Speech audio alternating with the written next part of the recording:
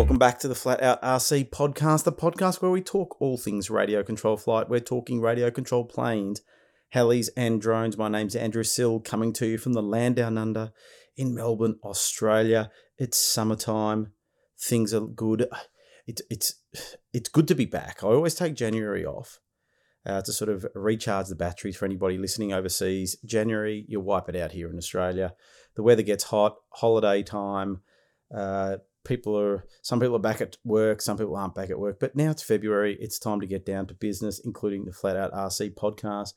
We have a good episode, a guy that I've been trying to get on for a little while, but the moons aligned. We got him on, Phil Spence. You'll find out more about Phil, but he's involved in the pattern aerobatic scene, but he's been flying all sorts of things over many years. So we'll be having a chat with Phil. But before we get into that, let's have a look at what's been on my mind.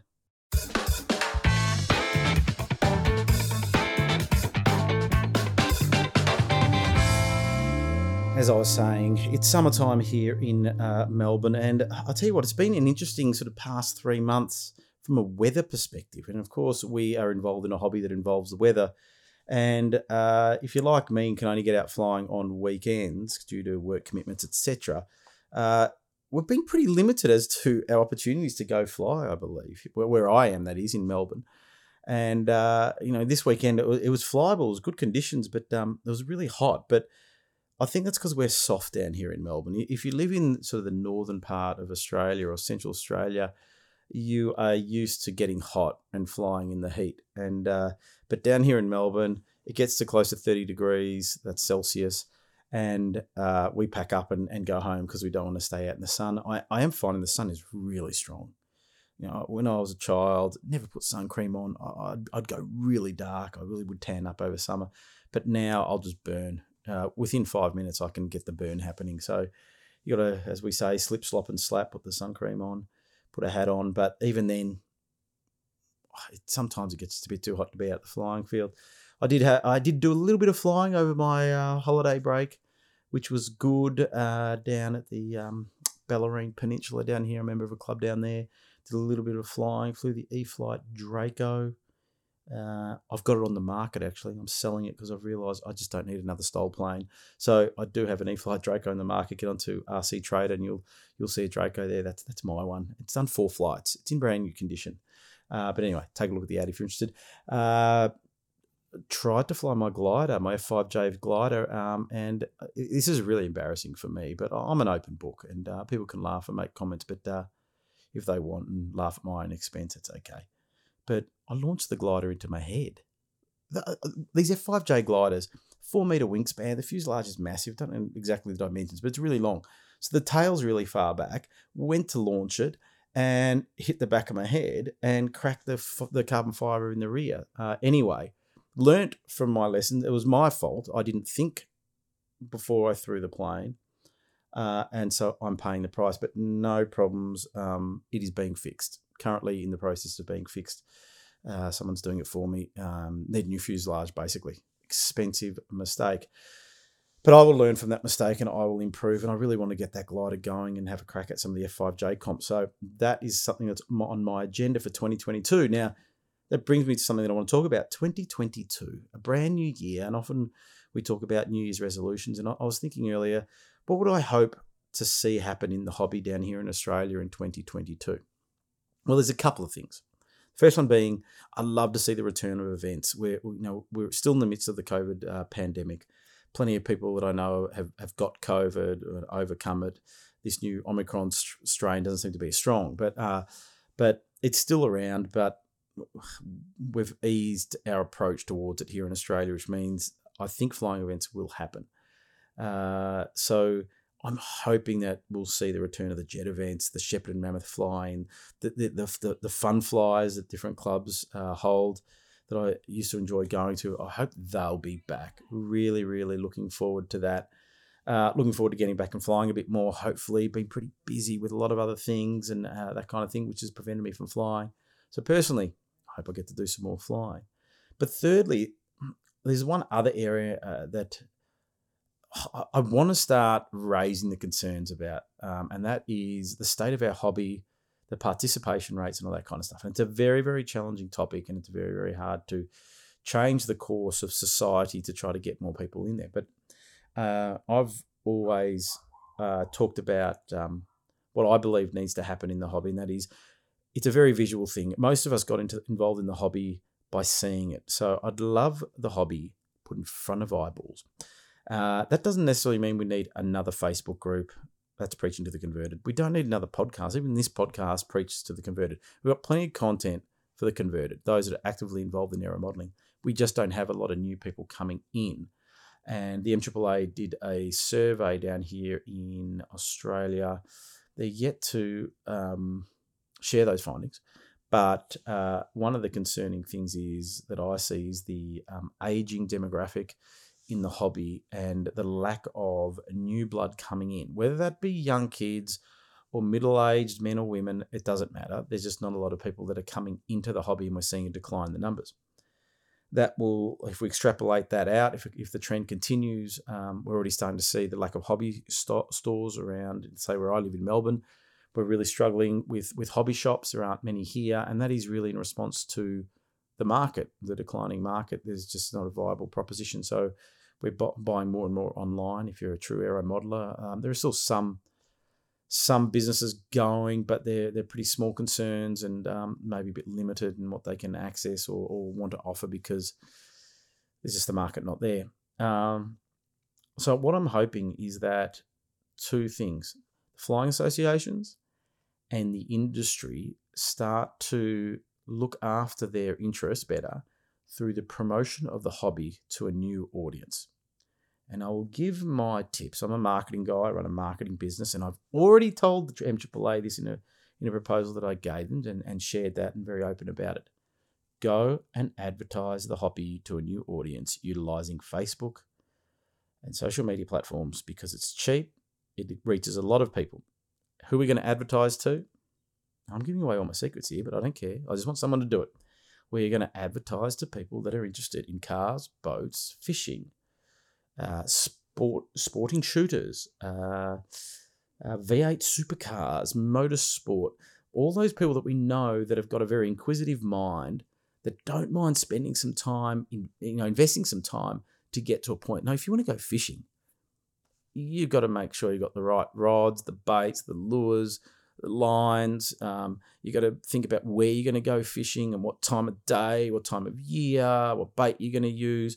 If you've got a boat, you've got to make sure your battery's charged, etc. You get the drift. There's a lot of activity that's needed just to partake in the act of fishing, and it's very similar with aero modelling, maybe in some ways a bit easier. And so all of us listening know how great the hobby is, so we don't have to preach to the converted, but presenting it to a new audience, I think, is what is needed. And come try days, clubs start running come try days. And what you do is you say, we're going to run a come try day and we're going to advertise it in the local newspaper, on Facebook. You can go onto Facebook. And if anybody's out there that doesn't know how to do this, send me a message. Get on the Flat Out RC website, flatoutrc.com.au. Send me a message and I'll tell you how to do this. But you get onto Facebook and you can run an ad for your club and they'll come try day. And you can pick the area. So say you're up in Echuca, up in the country, Victoria down here, and you want to run a come try day. You get onto Facebook and you say, you create your little ad, your flyer, and you say, come try day, register now, sign up, and you'll have a fly of a radio control plane. And then you can actually advertise to the local area. You don't have to advertise to all of Australia. It's a great thing about these platforms. So all the mechanisms are there to allow us to promote the hobby. So advertise. What do you advertise? The hobby, like get involved. You can do that through videos. Then you can run ads against the come try day, close that loop, get them to the field, give them an experience. And sure enough, you'll have people going, this is great. I want to get involved in this. And remember, we're not trying to convert the world. If we get an extra 100 pilots in the next year, we'd be doing well. So one of my hopes is in 2022, the industry, the associations get their act into gear and realize something has to happen. And what that needs to happen is getting a new audience through advertising. So that's what I'm going to keep on harping on, because I think that they're the people with the power that can actually enact that.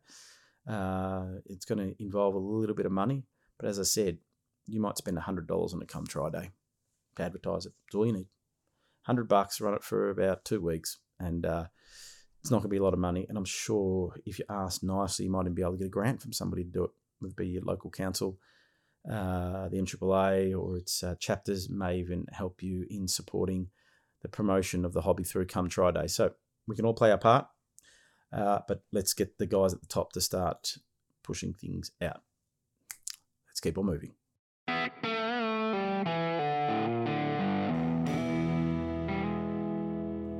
Time for our special guest. Our guest this week is a man by the name of Phil Spence. I was Facebook friends with Phil, and as you do with Facebook friends with people that you've never met before, but you're connected through things such as aero modelling, you see what they're up to, and Phil's my kind of guy. He just went on a big motorcycle trip. I thought that was wonderful, and I'd love to do that. But anyway, got Phil on the line, had a great chat.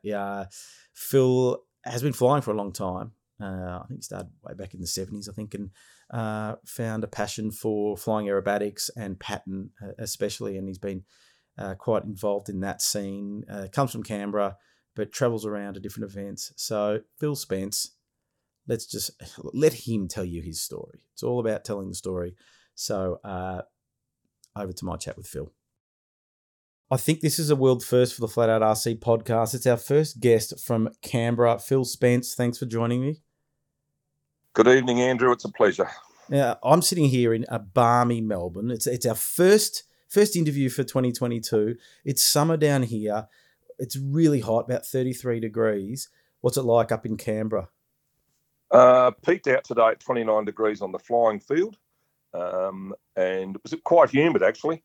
Threw a lot of water down the throat as opposed to other beverages. Yeah. And it's now pretty humid, which is, for January, is a bit unusual for us, but we'll soldier on. Yeah, we're getting similar humidity. You know what's funny? I was talking to a friend the other day about the temperatures in which we go flying. And I said, why aren't you going flying today? He goes, it's too hot. I said, this is normal weather for Queenslanders. What do you think they're doing? What's your limit when it comes to temperature? Well, I used to live in the UAE. And in those days, I was fit. And bike riding and swimming and running and doing all that sort of stuff. I only left in 2015, so I think the 30 kilos came after that. But I would bike ride up to 45 degrees, but as long as you had plenty of water and you were watching your heart rate monitors and all that sort of stuff. But flying, I was at Yarra Valley last weekend, and it was pretty warm down. I think we had 34 on the practice day, and you couldn't drink enough water. So old age is catching up with me. Well, I went to an event in China in about 2017, and it was so hot. And an asphalt runway as well. So it's like standing in a car park, and the heat just radiated off. But luckily what they did is they got us there early. They'd have a bit of a session in the morning. In the middle of the day, they'd rush us off to a restaurant, air-conditioned restaurant, and then bring us back at about 4 o'clock to finish off the day. I'll tell you what, I never wanted to have a shower so much as after that event. Each day it was just sticky as anything. I hope you had a few sing towels to keep you hydrated.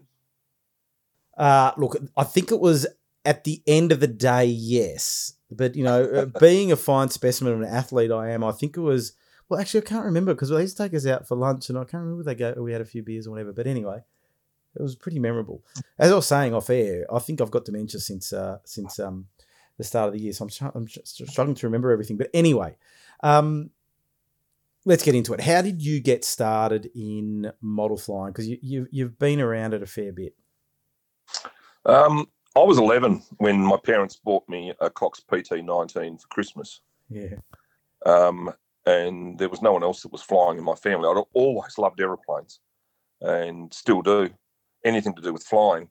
Of course, there was no one to teach me to fly the PT19, so there were broken wings and broken fuselages, and God knows the parents stuck with it. And I eventually taught myself to fly the PT19, then got onto the Aeroflight kits, the Mustang trainer with a Cox 09 motor, the Medallion 09 motor, which I still have. I still have the 049 motor and the 09 motor. Yeah, they've certainly done some miles. So that was how it started, all with the control line, and that was the case until even after I was married. I was still flying control line, not at any club or anything like that, just because I loved it. What year was this? What year did you get started? Just put some timing to Well, let me see. Born in 58, it would have been 1969 was when I had the Cox PT19. See, those Cox PT19s, they must have sold thousands of them around the world. I would have thought they'd sold tens of thousands of them. And interestingly, now they're worth a bloody fortune. Yeah. As we get nostalgic and get older, I traced one complete package down in the United States, and I bought it last year, and it's sitting up on my wall. And I look at it every now and again and just smile, because probably without that, we mightn't be where we are now. That's true. I remember walking into hobby stores, and there was always one of them.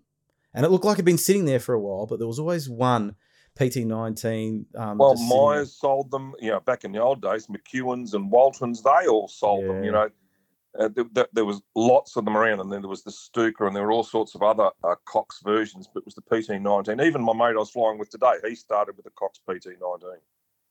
Yeah, see, it's an interesting thing that when you talk to anybody of, say, your generation's gone to the hobby, 90% of them have come through control line, some through absolutely. free flight, but generally, that control line kind of thing. So, where were you? Where did you live when you were a kid? Born, bred, and raised in South Caulfield in Melbourne. Oh yeah. So the hobby hangar was the local haunt that we all used to hang around. Tony Cincotta. Tony Cincotta, yeah. Yeah, I'm not far from there now. I can get there in about 10 minutes, I reckon. Fair income. So where are you? I'm in East Bentley. Well, there you go. Go along. I was off North Road. Yep. Up Boren Road. Yep. And that's me. And you'd be off somewhere off North Road. Off East Boundary Road. So up that way. But so you were flying. Where were you flying the PT19? At the Caulfield South school grounds, there was a grass area there where the old tip had been grown over. Yeah. And I flew there, and I didn't ever notice until I went back years later and looked up, and there were power lines running right across it. And I don't recall ever seeing them as a kid, so God knows how I survived. Maybe they weren't there. So you're flying this control line. Were you going down to the hobby hangar there in Caulfield, across the road from the Caulfield Racecourse there?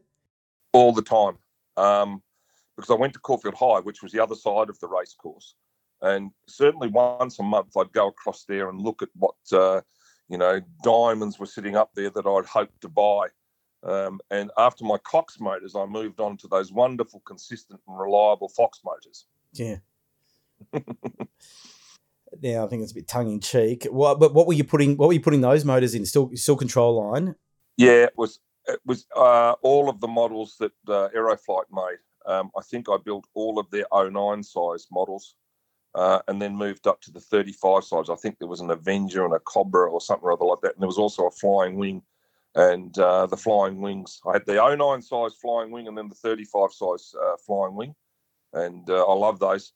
And my poor sister had to launch them for me, so she'd get covered in oil and crap, and if she did, way tired if she didn't launch it properly. But to be fair, the family were bloody great because I was a bloody monster. Things didn't go right, I'd throw a tantrum. But we had a lot of fun over at Ormond Park. We also flew over at Ormond Park. And did anybody, whilst you're out there going around in circles, were there other kids watching going, oh, I really want one of those, and anyone sort of ended up coming to join you, or it's still solo sessions? Well, they were solo sessions, so I taught myself.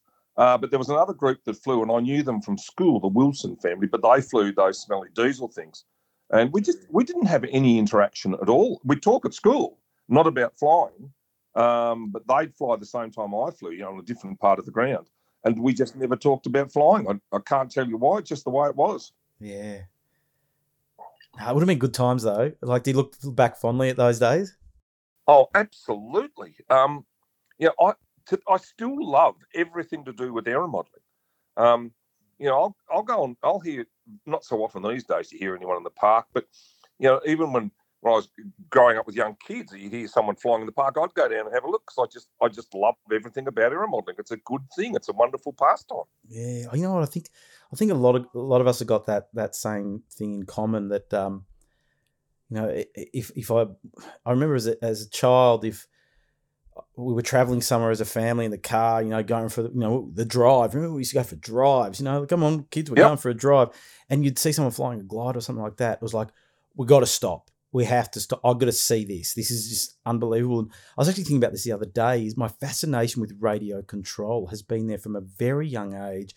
I remember having a remote control car. Well, had these cars where you had this control that was like a clicker, and it'd make a clicking noise, and it would, turn the little car. And I remember from that age, and this would be in the 70s or something, that I was just intrigued with that kind of thing. I think it's ingrained in a lot of us. But okay, so you're out there with the control lines and that kind of stuff. Now, always interested to know, how did you make that shift? Like, okay, so you school years through control line, but then how did that progress into radio control? Well, I continued to fly control line even after I came to Canberra, because I started with the Commonwealth Police and then the Federal Police in Canberra.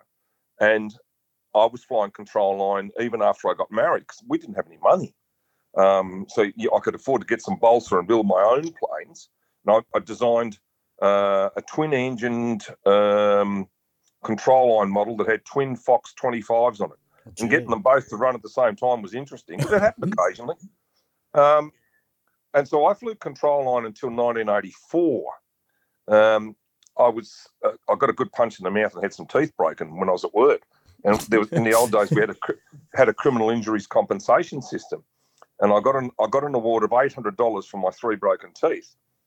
And it was with that I bought a JR radio, and it was 6-channel, if you don't mind. Gee, and fancy. I think it consumed most of the payout. And I also got a Hustler Aeroflight, of course. Right. The aileron Hustler. I went the full hog and got the aileron Hustler, and that was the beginning of radio control. So a punch in the face led to you getting into radio control? Yeah, punch in the face and visit to the doctor and a few days in the dentist chair, yeah. I'll tell you what, there's a lot of aero modelers that would line up for that punch to be able to buy some gear. There's plenty of aero modelers that line up probably to give me the punch. Oh, I don't know about that, but anyway. I know a few. I know a few that probably want to line me up as well. I don't know why. I'm a nice guy. We're nice people. Anyway, so you get this JR radio, which would have been swanky for the day, and then of course the trusty old Aeroflight, which was like, for anyone listening overseas, Aeroflight was a brand of balsa kits that came out of Australia. And basically, if you were into aero modelling in Australia, you probably had an Aeroflight kit at some point in time. It was my first model that I built was an Aero. Actually, it was given to me as a present, the Aeroflight Nomad free flight glider, which my dad helped me build. Oh yeah, that's all. I've started in the last 10 years since I've been back into flying. Not even that long. Anyway, in the last few years, collecting Aeroflight kits. So I've got about 45 of them now. Oh really? Well, yep. You're doing well. I just bought from what's it called?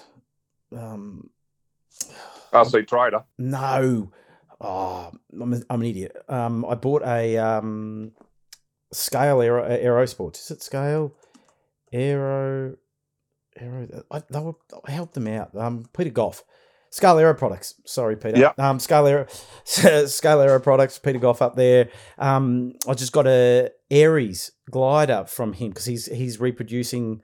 So kit. Did I. And well done. And you know what? I did an Instagram post saying that showing a one that I built in about 1995 with a broken tail, and said last one was built in 1995. The next one should be built by 2045, knowing my rate ability. But I had to buy one because that nostalgic sort of thing, and just having it there, even unmade, makes me happy. When it arrived, I went, "Oh, what's this?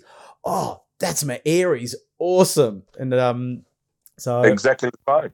I've got most of their control honors. They're 2 of the 09 size I don't have that I'm hanging out for, but I'll keep sniffing away. I remember a mate of mine, his dad was into control line when he was a kid, and this would have been in the late 80s. His dad decided to build another Aeroflight kit, and he built the one that's got looks a bit like a jet and had the twin rudders on it kind of thing in the rear.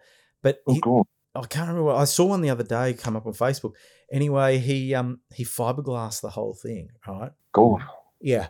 It looked great, but guess what? When he went to fly it, it was like Well, a rock. shit way, son. Yeah, Yeah, God. it was just way We're too. not all Peter Goldsmith that can come up with about 2 ounces on for all the fiberglass. Yeah, true. I don't know how he does it at all. It's unbelievable. I don't have that kind of that level of skill.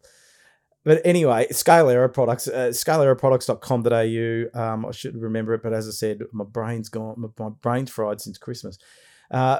Okay, so you buy the Hustler, you buy the radio control. I've got an image of what might have happened, but what happened once you built all that? Well, I was telling someone just the other day. I took it out to the Canberra CMAC, Canberra Model Aeronautical Aeroplane Society Club. Wasn't a member, and flew it there because I couldn't get anyone to fly it for me. And I'm going to sound like a dick, but I actually got it up and down in one piece. It didn't continue that way, but on my first flight, I got it up and down in one piece. See, that's amazing, because so many stories I hear that I've, people that I've interviewed said, yeah, the first flight ended up in a crash. But why do you think you got it up and back in one piece? I was aeroplane nuts. Everything to do with aeroplane, I was keen on, and I played a lot of sports, so I was reasonably coordinated. Now, to tell you that the rest of them followed, and it was just an easy step up to aerobatics, would be a complete and total lie. I then proceeded to break the Hustler, put the fuselage back together, but the wing was totaled, and I then had a precedent high buoy, and I totaled the high buoy except for the wing. So the precedent high buoy wing went on top of the Hustler fuselage, and that's what I learned to fly with. So you're flying around, and what were you thinking? How were you progressing? Pretty slowly. I wasn't making a great deal of progress. I was having the sportsman sorts of planes, always putting up engines on them. So if they were 40 size, they probably had a 60 on it. I was trying to think, the other day, there was a Aeroflight sort of 40 size sports aircraft. And that was obviously designed for 40. I don't know, we're 60 on the front of that. And I found looping that around a soccer goalpost was really good until you misjudged and you hit the post. And that didn't work out too well. So it was all that sort of stupid rat baggy stuff. And it was just a bit of flying at the club. And then I got onto a Quickie 500. Oh, I remember them, yeah. With a Fox Q500 racing motor.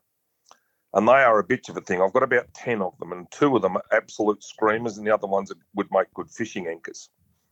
But when you get them sorted, they go like the absolute clappers. And the Quickie 500s went like a freight train. And provided you had your CG all right, you could tumble them all over the sky. And that was the first time I started trying to look at doing anything that was towards a sensible aerobatic manoeuvre, mind you, at breakneck speed, probably 240, 260 Ks. Well, that's it's funny though, because remember, pattern flying back in the day was done at a lot of speed. Now it's much slower. So then, okay, so it sounds like you're flying a lot of different sport models and that kind of stuff. Yes, I was. Yep. Then what next? What comes after the sport models? So I know where you're at now, and so did you keep on refining the models that you were flying, or Yeah, no, I just sort of mongrelled around for quite some years. Then in 1991, the World Championships in Australia, and 3 of my mates and I, because we're all coppers, went to the World Championships, and we did security on the night time at Dray's Air World in Wangaratta. Oh yeah. So we'd sort of show up at 11 o'clock, bunker down, and do the security there till 6 o'clock, and then we'd bugger off and then come back for the day's flying. That's how we got free tickets, because I was a young bloke, well, not so young, but I had kids and all that sort of stuff. So money was very tight. And watching the best of the world at Wangaratta, that was the hook. And from that day on, I've been hooked in aerobatics. I remember Chip High doing his, after he won, doing his show-off flight at the end, flying on knife edge down the strip, waving to people, rocking his rudder at B's dick off the ground. And I just thought that's one of the most spectacular things I'd ever seen. Now, the true aerobatic blokes would say, well, it's actually not that hard to do, but it certainly captivated me. And that was the beginning of flying pattern. Yeah, see, again, I love doing this podcast because it's almost like a study in psychology and understanding how people get into the hobby and that kind of stuff. Really understanding the demographic. And a recurring thing is a lot of people start doing something after seeing something. Right? So, for example, you saw Chip Hyde and you saw that and thought, I want to do that. And then you fall in love with that idea and then you start going down that sort of the route. I did the same with when I saw Ido Segev fly 3D and went, oh my God, I want to do that. Okay, I'm never going to be able to at that level, but it's something that resonated inside of me to say, that's my direction. So was it at that point that you found your direction in the hobby? Yeah, absolutely. And it's been, other than having had the break because I was posted overseas and all that sort of stuff and family, it's been an overriding passion. I went into it very big in the 90s. Then in 97, I got posted to Christmas Island for 3 years. I even took an aerobatic plane with me there. Came back and did a little bit, but then I was getting posted overseas consistently. So I've only come back to flying competition in the last 4 years. Yeah, so you're retired now? Absolutely, and loving every second of it. Oh, don't rub it in. I was talking to someone today about I can't wait to be retired. Absolutely, it's the business. Yeah. No. Don't leave it too late. Don't do like too many people. The cemetery is full of indispensable people. I know. Tell me about it. I am. These people that want to work at the age of 80. Madness. But they get addicted to it and they've got nothing else to do. But we aero modelers, we've got something to do, haven't we, Phil? We've always got aero modeling to fall back on. Absolutely. It's a wonderful thing. It gives you quite a direction, and I'm thankful for that. Yeah. So let's go back to, you see Chip Hyde. I'm trying to get in contact with Chip to come on the podcast because I'd love to talk to him. But now he's lived a life, that fella. Oh, we do, and I'd love to have him to talk about that life. But Chip, you see Chip, and he influenced a lot of people. Really, he's a big name. Really, when you think about that 90s period into the 2000s, Chip Hyde was just the gun. You then do what? Go and buy another model, any bet? Yeah, I started looking at getting something that was more of the precision aircraft type. Well, actually, I had to build them because I didn't have any money to bloody buy the stuff that I needed. And I was a terrible builder. I'm worse now, but I was a terrible builder even those days. And then I think I entered the Wangaratta Nationals it was Nationals at Wangaratta in 92. And I entered some 60 size thing with a Fox Eagle 60 on the front of it, was as temperamental as most other Foxes. It was my first ever competition. I slept in the back of the car. And didn't do any good at all, of course, but loved every minute of it. And the people were very welcoming. And I remember that they were looking at this poor bugger sleeping in his car at the field. And they couldn't have been kinder or nicer, and that was it. The hooks were in. Well, then by the time I'd swallowed the next lot, it was a set of gang hooks down this road. Yeah. It's definitely like that, though, isn't it? When you turn up and you're a newcomer, I find that most of the aero modelling community is very forthcoming in helping out. They love to see someone that needs a helping hand and wants to get into something, is enthusiastic. So that is a big positive in our hobby. So. Where were you flying? Like, which I was in Canberra. Still in Canberra? Canberra Model Aeroplane Club. And so I think I flew my first proper competition probably in 93. And because I'd done a lot of flying, I found that the progression through actually went reasonably quickly. So in 93, I think I was out of sportsman into advanced. And then in 94, I got posted to go overseas to work with the United Nations in Mozambique. So I did a couple of comps at the beginning of the year. I did my 7 months in Mozambique, and then I came back and I was flying again. And I think I was went into expert at the end of 94, 95. And then I won expert at the Masters in 95. I was in the Trans-Tasman team in 96 and flew in the first CAOC, Combined Asian Oceanic Championships, which is now the AOC. And that was my first. So the Trans-Tasman and the CAOC were my first international teams in 96. Okay, so you progressed pretty quickly. Yeah, but I had very good coaches.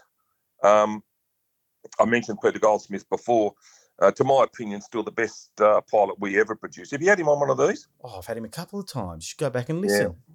Sorry, mate, I'm a bloody slacker. Gee, do you know who you're talking to here? Peter. No, I've had Peter on twice. Once, just having a chat about his history in flying, and the second to talk about trimming a model, because he's got his famous Peter Goldsmith trimming chart, which was an excellent episode. So I'll have him back at some. He's got plenty of stories to tell. So I'll have him back another time. Well, he was Australia's highest placed at the F3A World Championships. He came fourth in the Tournament of Champions. I was there with him in '98 in Las Vegas.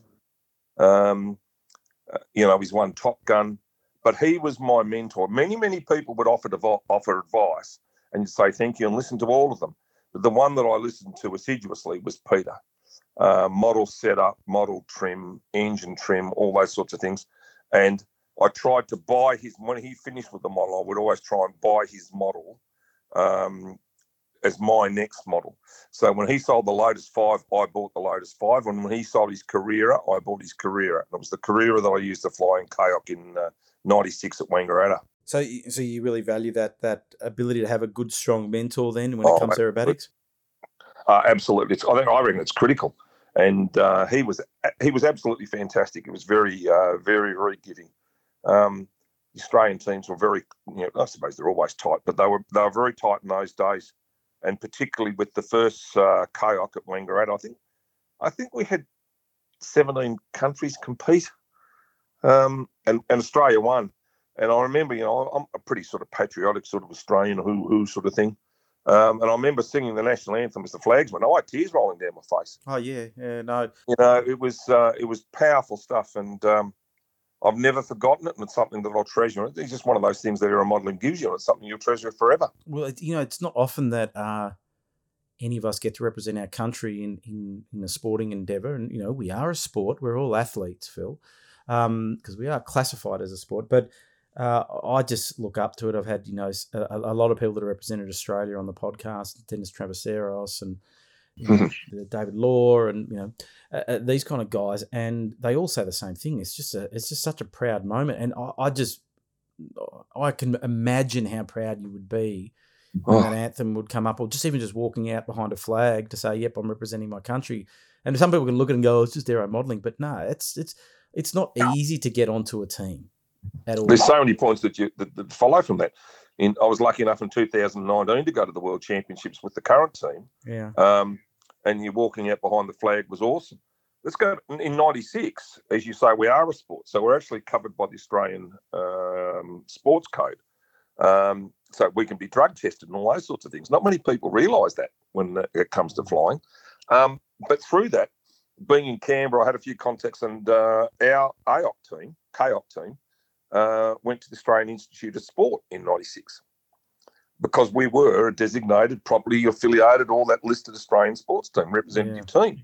That's right. And I remember we one of the sports shrinks spoke to us because, do you get nerves? How do you cope with your nerves? All that sort of stuff. And one of the things they told us was that all top sports people get nerves. Yeah, fair enough. Makes complete sense. Said, but our sport, we shake and all that sort of stuff. I remember my aerial shaking so much with the old 36 megs, they thought I had some virus dance. And he was saying, the shrink was saying to us, really, everyone's going to get the nerves except that. But what you need to do is work out the reason you got there was because you were the best in your field, or you were the representative best that was available. And so to do justice to that, the big thing is to do the best that you possibly can to justify your selection, your skill, and all that sort of stuff. And that actually hit a bit of a nerve, and thought, well, I was good enough to get here. Would it be silly to be less than I was to get here? So let's try and be a bit better. We were lucky, we were all kitted out in all the Aussie gear and all that sort of stuff, and we won. So you beauty. Yeah. No, I'm trying to get a sports psychologist onto the show. I sent an email to one the other day asking if they wanted to come on, because I think there's so much psychology involved, especially when you're competing. But even at the average punter that goes to the field and has to fly that turbine for the first time, or a large scale model that they know they spend a lot of time and money and investment into, is that You know, I always get fascinated. We can grab a foamy, throw it around the sky, and bring it back in one piece. But then we go and get a 100cc, get that off, and we're at 300 feet trying to, you know, be four crashes high just in case.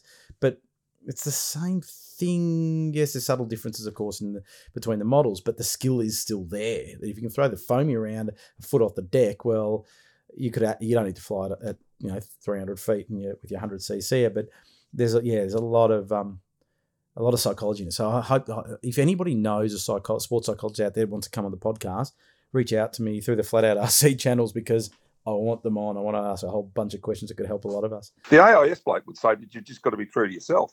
There's no sense to be walking away from here and thinking, oh, shit, I should have done this or I should have done that. No, do what you're capable of. You display your skills why you got here. And you see there's so much of that sports psychology now. But in those days, that was absolutely unheard of in aero modelling. And we're sort of, there was an announcement that went through across the AIS cafeteria there that the Australian representative aerobatic team was here. And they're all looking up, gave us a round of applause, and we're like, oh, for shit's sake, I fly JR. Yeah. No, you're an Australian Olympian. Just consider yourself that. That's it. You're basically an Australian Olympian. Now, okay, so you said you had a break. So you're going hell for leather, flying aerobatics and that kind of thing. And then what? Because you got posted overseas, so that brought that to an end? Yeah, I went to Christmas Island in 97. And for 12 months, and it was finished up being a 3-year posting. That's when all the illegal boats were coming in. We had 29 boats in my 3 years. And Steve Coram was in Western Australia. So I took my AOC plane over to Christmas Island, which would have been the first RC plane to fly on Christmas Island. And I could take methanol and cool power, but I couldn't take nitro. So Steve organised from Western Australia through some stevedores to send me some nitro. So I had fuel. My idea was to go up and fly in Indonesia or Malaysia or Singapore or whatever. That didn't come to pass because we were just too bloody busy. So I think I only flew the plane half a dozen times when I was up in Christmas Island. Where were you flying it? Off the airport? Or? Off the airport. Yeah. Christmas Island International Airport was host to a Carrera with a OS supercharged 120 in it. Yeah. If anybody listening overseas, to get into Google now, type in Christmas Island, you'll see where it is. And let's just say it's a pretty. It looks like a nice place actually, Christmas Island. Stunning place. It's it is unique. It's got its own ecosystem. I went from being totally indifferent to anything to do with wildlife and all those sorts of things to now I've got bird books in the house and I look at birds and I'm concerned about what happens in the environment because Christmas Island, it's got the crab migration, which people might know about. You know about the crabs. I was going to ask you about literally that. Billions of little crabs come back and invade everything in their path to cyclones. And we had, of course, the boat people, which totally changed my understanding about just how much suffering there is in the world. And it's an amazing place, absolutely extraordinary. Yeah. How did it feel to sort of have that break from flying? Was it something that you're too preoccupied with your work to worry about flying, or were you missing it? Yeah, that's it. That's it, Andrew. I was very busy, and it was just something that sort of went away. When I came back after leaving Christmas Island, we left on 31st of December 1999. Went via Indonesia to come home, and then the plane was cancelled, so we spent the Millennium in Jakarta. We eventually got home, and I was very keen to get back into aerobatics. I bought Alfred Pye's Silhouette that he'd had at the World Champs. I've still got all of these planes. Pete's Lotus, the Carrera, Alf Silhouette, I've still got all of them. And Mick Ryan's been very keen to get his hands on Alf's Silhouette, but it's not for sale. Yeah, because sounds like you're a hoarder, Phil. Oh, absolutely. I built a bloody thumping shed for my aero modelling and it's overflowing. That's the problem. See, you build a big shed and I always say, you've got plenty of room, you'll fill it with stuff. Yeah, absolutely. And then I got back in. I was the team manager for the Trans-Tasman, I think in 2000 or 2021. And I went to Solomon Islands in 2000 or 2001. And in 2003, I went to East Timor. And it just kept rolling on. So I went to Afghanistan for a year in 07, 08, and then did 2 years in Cyprus, 2009 to 2011. Oh, in Cyprus? That's my, I've got heritage in Cyprus. Yes, with Philly Tikanis. Tikanis. My mum's side of the family. They're all they're Cypriot, Greek Cypriots. I've been to Cyprus, a lovely place, just a good place to be posted. I was boss of the cops there, mate, for 2 years. Gee, you've lived a life. I'll tell you what, you would have seen a lot. I've been a very lucky fella. Yeah, it's like, there wouldn't have been a dull moment in your life, I reckon, with all the work and all the places you've been. I'll tell you what, I'm struggling to keep track. I'm just trying to remember all of them. Mozambique was in there, Christmas Island. You mentioned to me UAE. You did a stint there. 52 countries. I've got my work passport. Oh, gee. Oh, well, you deserve you've earned the retirement. Okay, so then, so was it really when you retired that you really got back in at a high speed? Well, when I retired in 2011, so coming up to 11 years ago. I was doing musical theatre, believe it or not, and that's completely different to air modelling. It's certainly completely different to policing, but it was awesome. It filled a very important part because I've always been a muser. I played piano since I was 17 years of age, which I think actually helps with coordination for flying, but that's another story. So I did musical theatre, but then I got after I'd retired, I got the contract to go to the UAE. So I was the senior advisor for counter-terrorism to the UAE. See. 2.5 years. Works keeps on getting in the way. Interesting about the music thing that there's so many aero modelers. I play guitar. Since I was 7, but there's so many aero modelers out there that are into music. I think we're all. Do you have trouble sitting still? Not so much these days. I can put my fat bum down. In fact, if my bum gets any fatter, it'll have its own postcode. But used to always live on adrenaline. That certainly happened. Interesting. I think that people that with I think music works the brain very much like air modelling does, because you've got to be alert. You've got to really be quick to respond to what's happening, and I think that it's mutually complementary. I think it's, for me, I've come to be quite aware of my brain, and I think that I always need to be working on something, and I like the attainment of skill. I'm never into simple things. There's people just into simple things, and I'm always into complex things, which my wife thinks is crazy, but use it or lose it. That's the go. I've got WMD, white matter disease. Yeah. So that means that I've got a lot of white areas in my brain that are dead. And as they gradually combine, it leaves you more predisposed to Alzheimer's and all that sort of dementia.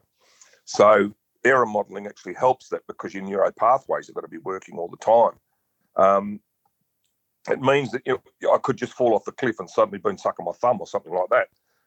But hopefully I'll be sucking on a good red wine or a nice muscat or Carlton Draft or something, Yeah, it's true. That is true. But air modelling really helps because I was out flying the new F schedule in Patton today, and you really have to be working very hard and concentrating. It's a bloody bitch of a schedule, but it's also wonderful because it's tough to learn. It was interesting. I was listening to a podcast last weekend, actually, when I was on my way to the field, and it was a podcast called Gypsy Tales, and it's a guy that interviews a lot of motocross riders, supercross riders, but he had Dan Ricciardo, the Formula One driver, on.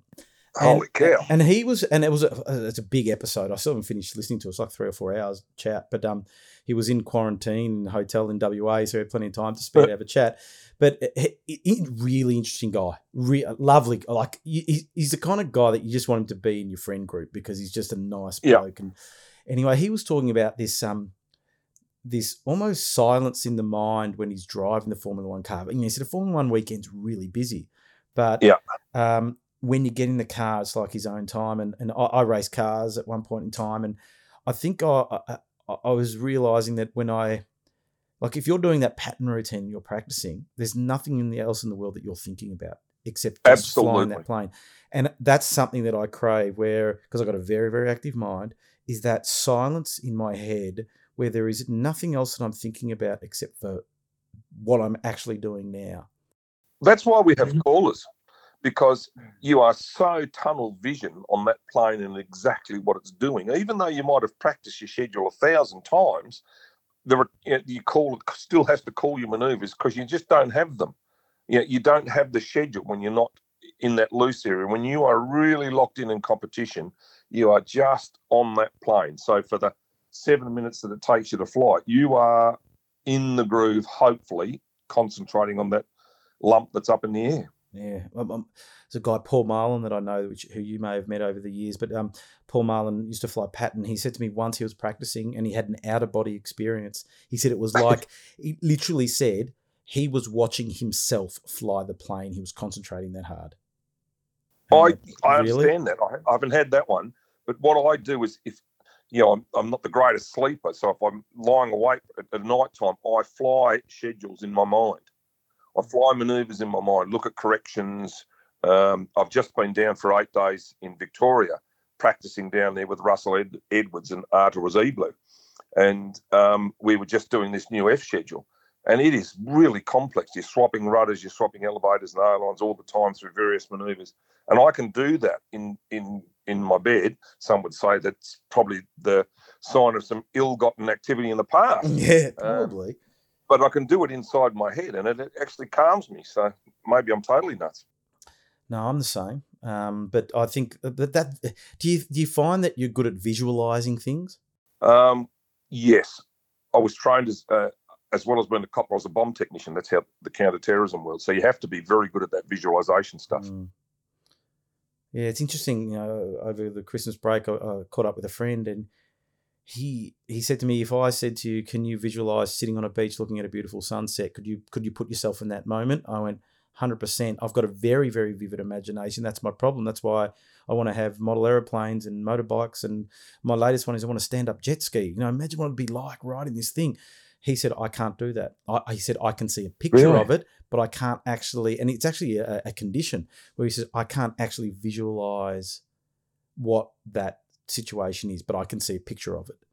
That sucks. Yeah, I know. I said, well, that explains a lot. I've always thought you're a bit weird, but it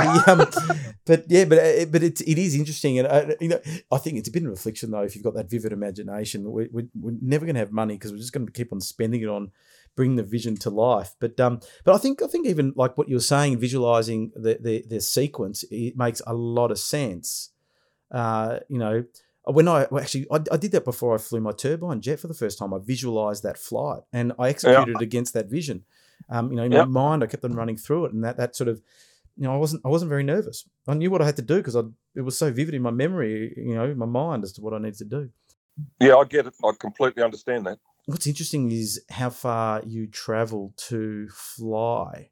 Is that a recent thing, or you've always had that in you to get in a car and drive for 5 or 6 hours to get somewhere to fly? I love driving. It used to take me away from work. I could fly schedules when I was driving. Probably should have spent more time concentrating on the road, but that was never a problem. My car's just over 2 years old now, and even through COVID, it's now got 82,000 k's on it. Oh, really?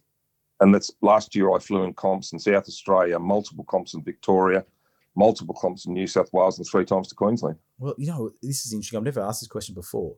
What does your family think about your flying and that commitment you've got? That's a good question. Having done so many overseas postings, I've been away for sort of 7 years in my working life. My wife's father was a policeman, so she was used to him living with work and all that sort of stuff. You try and balance it up as much as you can. But now with this WMD, I think my whole family sees it as being a good thing because it keeps the grey matter ticking over and not becoming white matter and the old mind falling off a cliff, I think. Yeah, well, it's a really good point. I think that anybody that, if someone sees a lot of value out of going flying and making that commitment, go for it. If it makes you happy, I think that there's a lot of retired people that just are unfulfilled. They might have had a busy working life, but they've got nothing after it. And with aero modelling, you can pick and choose when you want to do it, where you want to do it. You can travel like you do. You don't need to travel. You can build if you want to build and not fly. You can do both, etc. There's so many choices, but I always say it keeps you mentally active, physically active, and socially active. And it is, absolutely. I couldn't agree more. Awesome. I've been lucky that my family's always supported the hobby. So, I'm very lucky at that end. I did say to my mum the other day, I said, you didn't even buy me a model aeroplane when I was a kid. I had to buy my own. And anyway, but she knows what I'm like. But yeah, I've been fortunate. My wife's been very supportive of every weird idea that I've had. She rolls her eyes, and sometimes she says, "And how much was that?" And I say, "It was on sale." This whole thing? This whole thing. I don't know where it came from. I can't remember. I've had it for years, or someone had it for years. I bought them off it. It's been around for years. But yeah, someone recently discussed with my wife. What do you think about him spending, $11,000 on one of his planes? And the question came back, $11,000. It's not $11,000. How many of those do you have? Yeah. But I was literally today. I was at my podiatrist. I've got Achilles tendonitis at the moment. Oh, so that's the shit. I was getting some injections into my Achilles, and the podiatrist is really into full size flying. He's got a twin Comanche plane that he's recently bought, and he loves flying. We were having a chat about planes and stuff like that, and we were talking about aero modeling and that kind of thing. And he's only working 3 days a week, and we're talking about retirement and all that kind of stuff. And I said to him, I've come to the conclusion that I'm the kind of person that will probably at the point of retirement may not have a lot of money, because there's so many things I want to experience that I need to do now whilst I physically can. And because by the time I retire, I'll be flying model airplanes. I've already got my retirement hobbies sorted out. But there's other little things that revolve around physical activities that I've got to get out of the way now. So I said, that's where my money's going at the moment. Yes, I should be wise, and I do put money away, but and manage my finances carefully, but I still have to invest in these experiences, as I put them. Otherwise, I don't think my life's going to be fulfilled. I always say my tombstone's going to say he tried a lot of things. Well, I just had to edit out a little piece there because Phil decided to go to the toilet, and whilst he was there, he was telling me about what he had to drink, and I said to him, "Have you met Fraser Briggs?"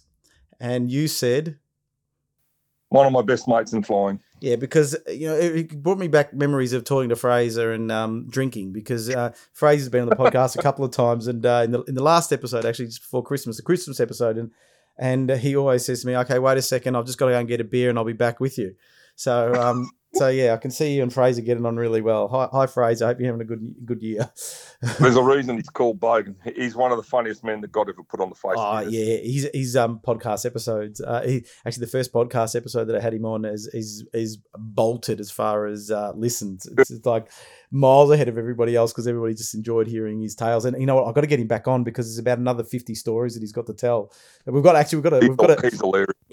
notepad of notes of topics to cover. And last time I had him on, we only covered 3 out of about 9. So I said to him, "We'll have you again in a few months' time. We'll get you back on." I met him in 1996 at my first Trans Tasman. So he would be a young buck then. Yeah, him, Hamish Galloway, Worms, Andrew Palmer, Andrew Butler, Adam Butler, and we just hit it off. We had the best time at the Trans Tasman. It was here in Canberra. We actually had it fully sponsored by Holden back in those days. Oh, really? And we just had a great time. And when I went with Goldie over, because I went from Christmas Island to Las Vegas for the TOC in '98, I spent more time with the Kiwis in the back of one of their trucks, driving around, sculling cans, throwing the empties out the open back door. It was just chaos and mayhem. And that bloody the Briggs, it's a wonder we didn't get locked up.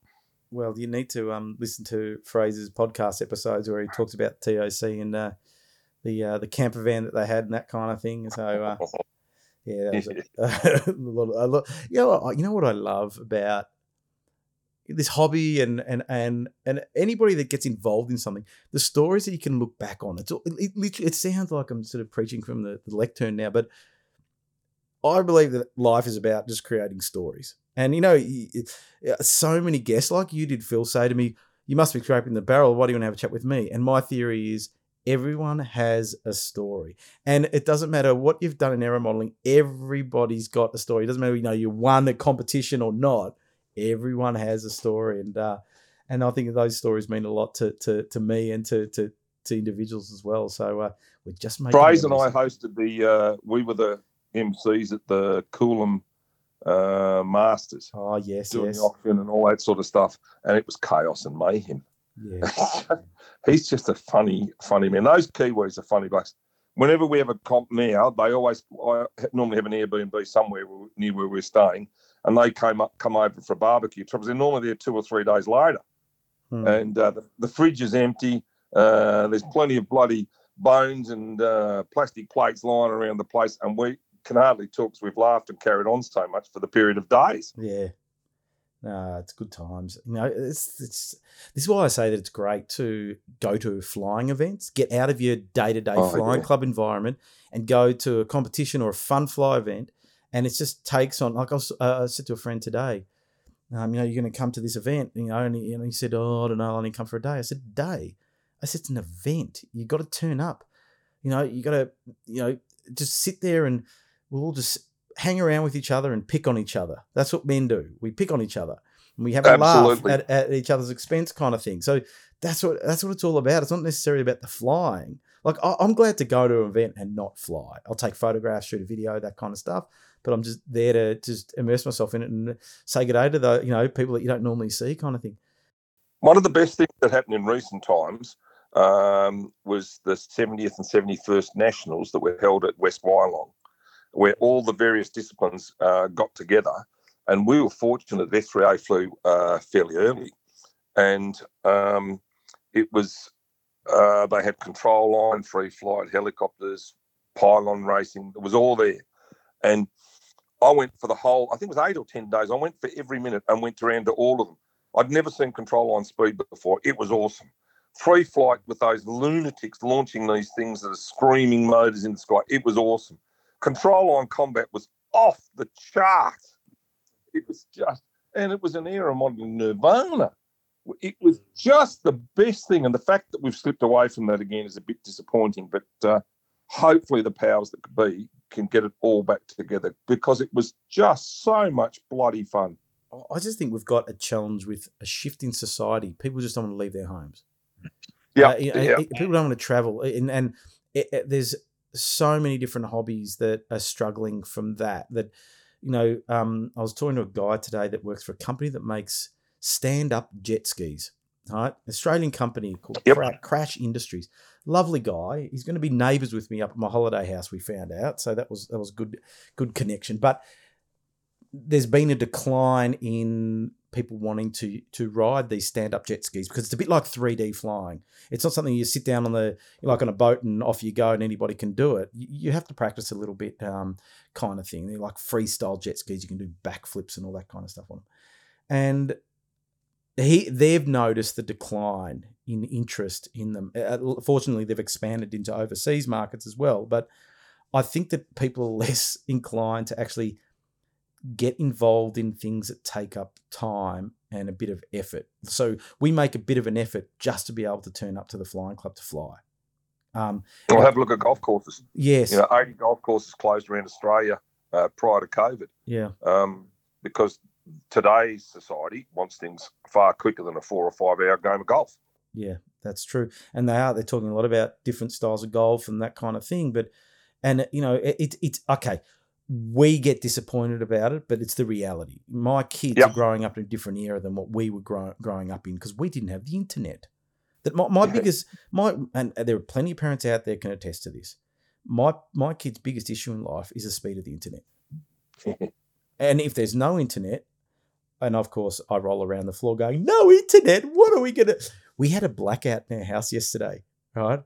And the kids are like, what do we do now? I said, we sit and we do nothing.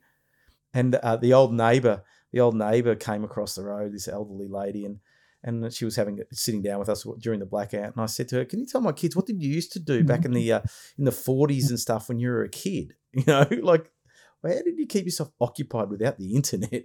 But it's just it is a consequence of where society's at, and I think putting those big events on just becomes harder and harder. And not only like putting them on means people have to make an effort, and it's harder to find the volunteers because everybody's rushing around like headless chooks nowadays for some reason.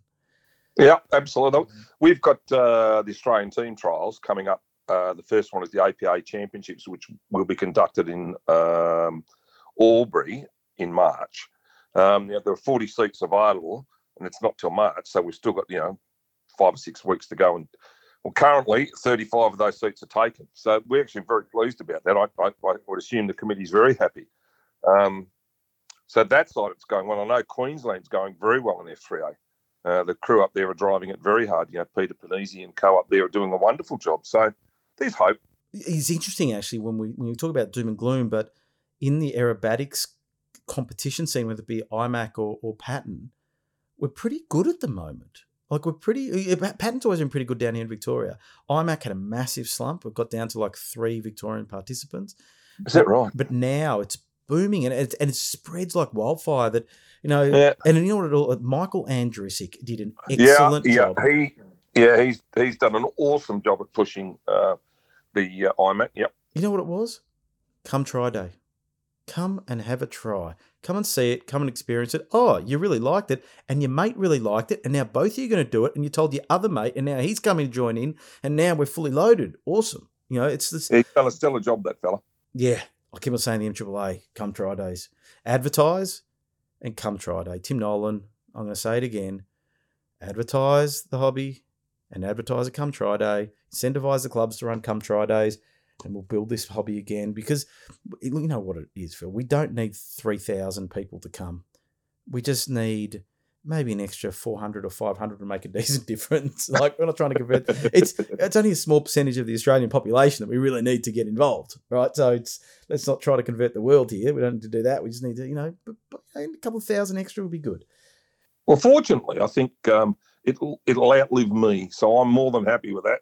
That. I'm happy to fly F3A for as long as I possibly can. I went to the World Champs in 2019, and it was just an awesome event. And the Australian team were close. We all got along like a house on fire, and we had an absolute ball. And the guys did a cracking good job. We finished 15th in the world. There's I think there's 70 members of the APA, and we finished 15th in the world. They've got competitions in Europe that are bigger than our whole membership. Yeah, it's true. That is true. We always punch above our weight, though, we Australians. Absolutely. We do pretty good. We rise to the occasion. Yep. So your plan now with your Patton flying is what? Just continue to keep on competing and progressing? Do it for as long as I possibly can. And there's no sign of it actually ebbing at the moment, so that's a plus. I did have some troubles getting to this current program, this F program. It's very difficult. Russell Edwards, Australian team member from the last 2 World Champs, broke it down into sections, and we spent 8 days practicing it. So, and with Arta as Ablo, it's just great, and it gives you a sense of purpose. I was out flying it today out at Belconnen. Life's good. I'm a bloody lucky bugger. Yeah, no, you're making the most of it as well, which is good to see. So, how often are you getting flying now?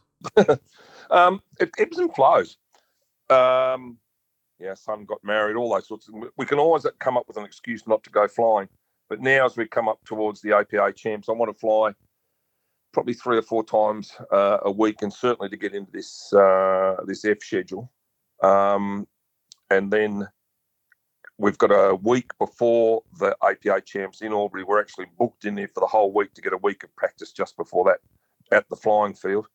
And I think there's 20-odd comps across Australia this year before we get to the Masters, which will be in Casino in New South Wales in September.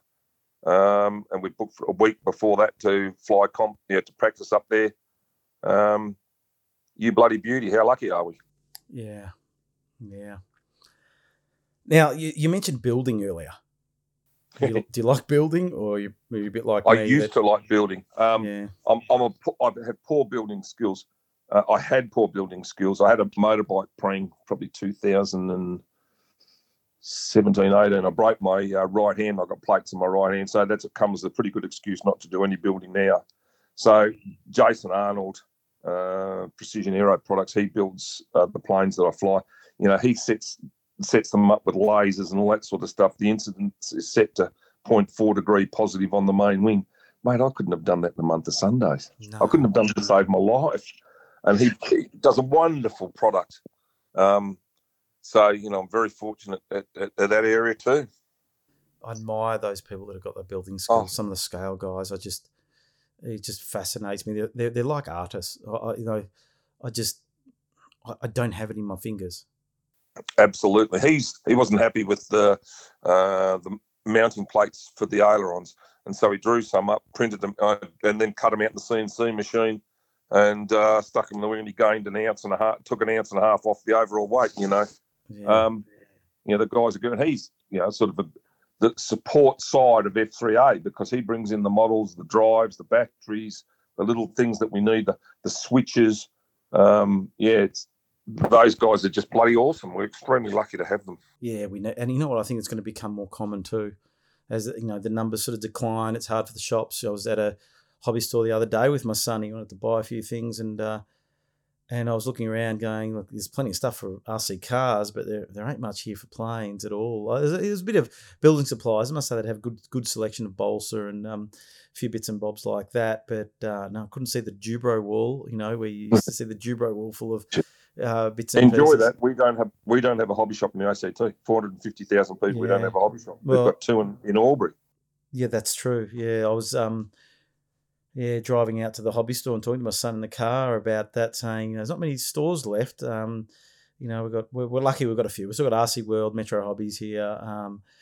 Beyond that, you know, RAB Hobbies a little bit. There's really not much left. And then of course we've got the good guys up at Albury RC that keep on doing it. And that's one good thing about the internet, though. We can still buy stuff online and get it delivered, even though accessing stock at the moment and delivery is not good at all. If you want anything in a hurry, well, you're not going to get it. But oh well. I did. We do have like some specialists as well. I was in seeing Dave Prattley from Dave's Toys for Big Boys. Do you want me to tell you a stupid story of how stupid I am, Phil? You can't probably be much dumber than me, but go on. No, I think I'd take the cake and, you know, ate it as well. I went flying my F5J glider for the first time, big competition carbon fibre thing that I bought during the COVID period or just pre-COVID or something, and then couldn't fly it, and go out to do the maiden launch by myself, and didn't hold my hand up high enough because really, really long fuselage, like the tail's like a kilometre behind. Yeah, I know the ones, yeah. Yeah, so you can imagine me release, silence, and then hit myself in the back of the head with the tailplane.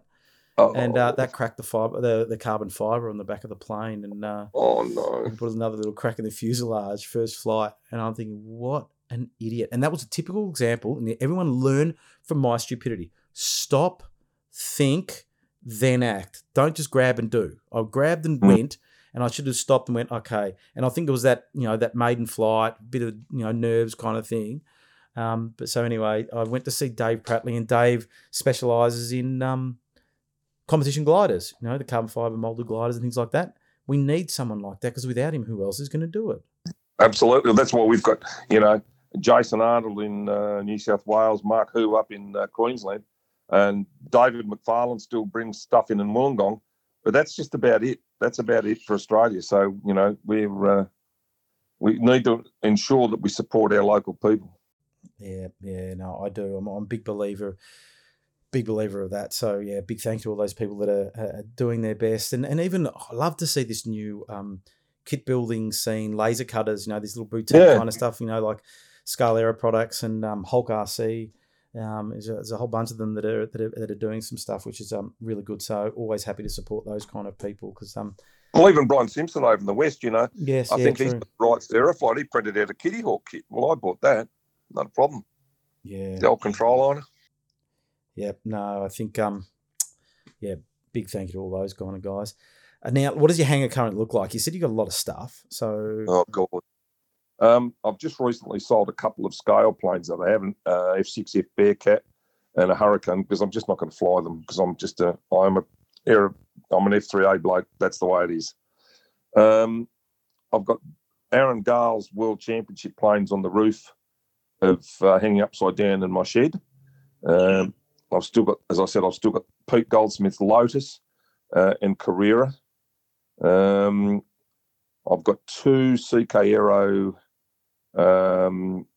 Alchemy Pros with contra drives, and I've got the biplane. Jason's currently finishing off a biplane for me, the CK Aero Alchemy biplane. So everything's F3A oriented.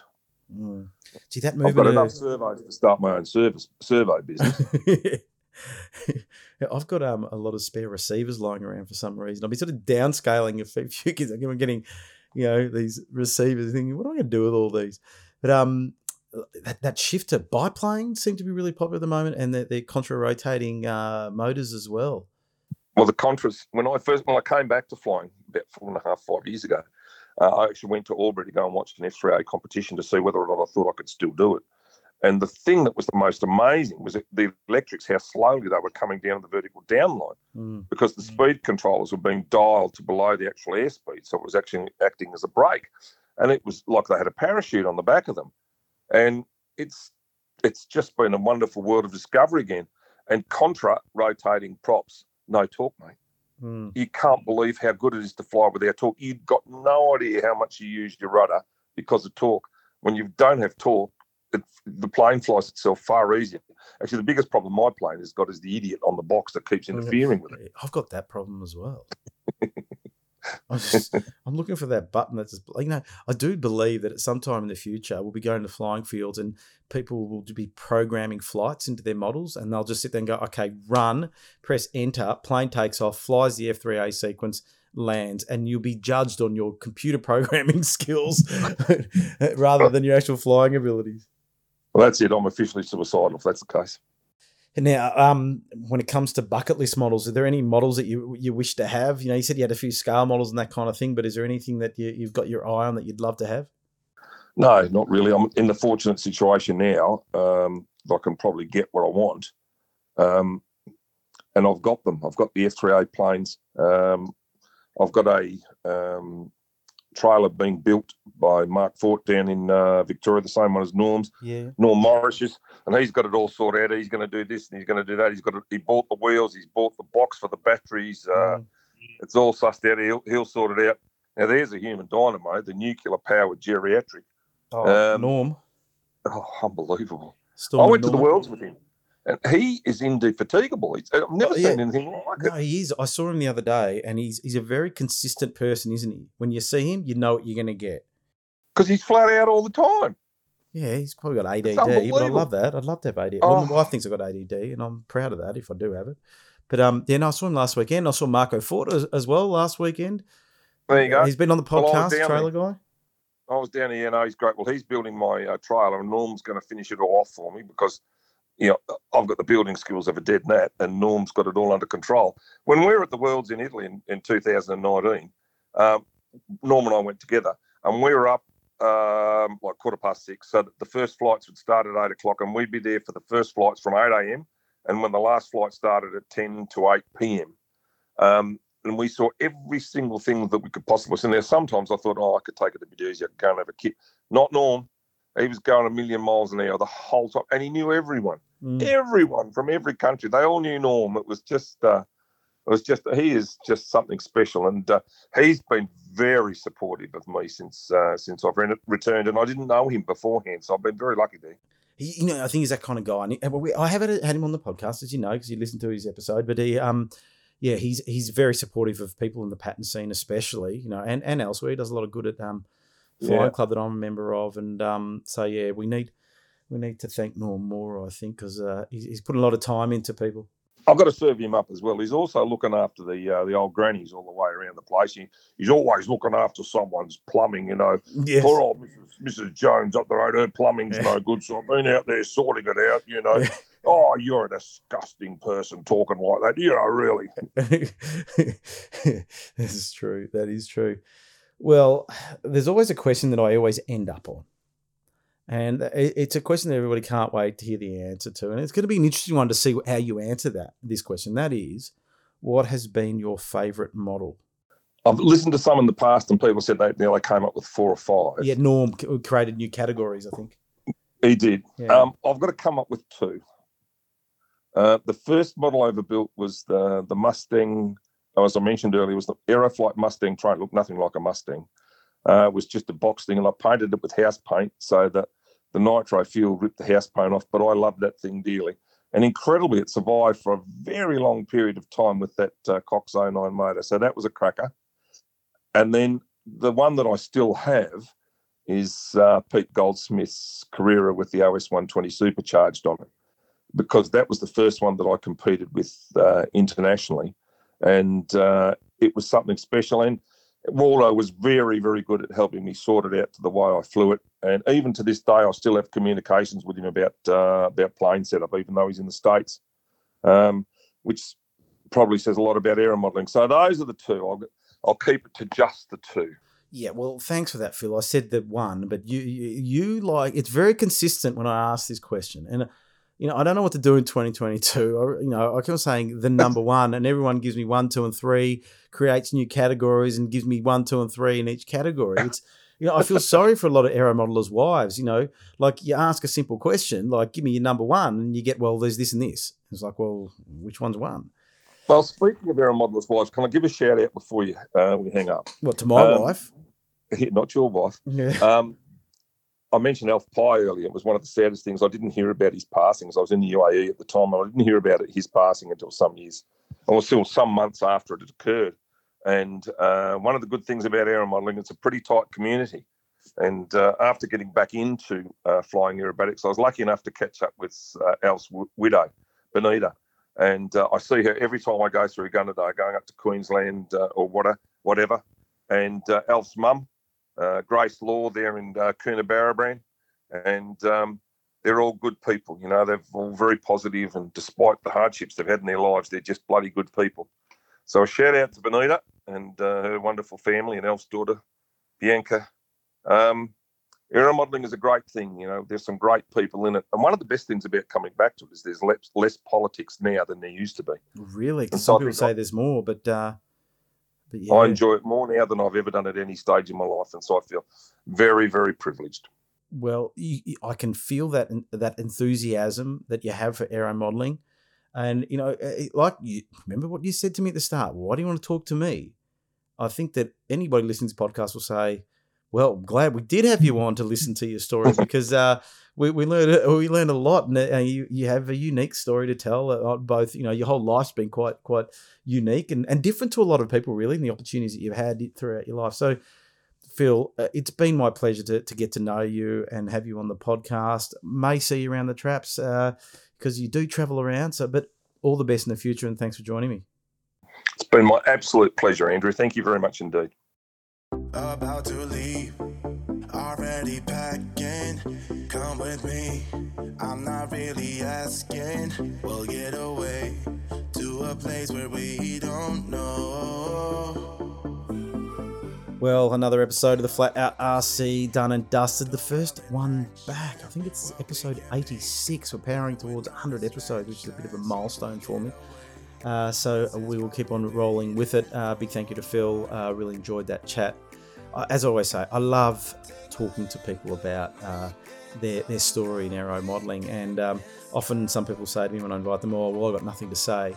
Everybody has a story in aero modelling, and it's all interesting. So if I tap you on the shoulder, invite you on, don't be daunted. And if you want to come on to the podcast and you think you'd like to share your story, tell me.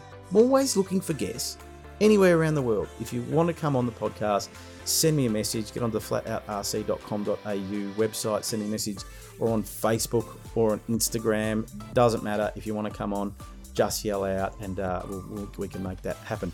So there you have it. It's an open invite. It's good to be back. I enjoyed my break, but it's good to be back talking aero modelling. It's one of those experiences that every week I can just get lost in aero modelling by having a chat with somebody, and we can all do that by listening to the podcast. So thank you for joining me once again. Have a great week, and I will be here again, and I will meet you here online next week. Thanks a lot.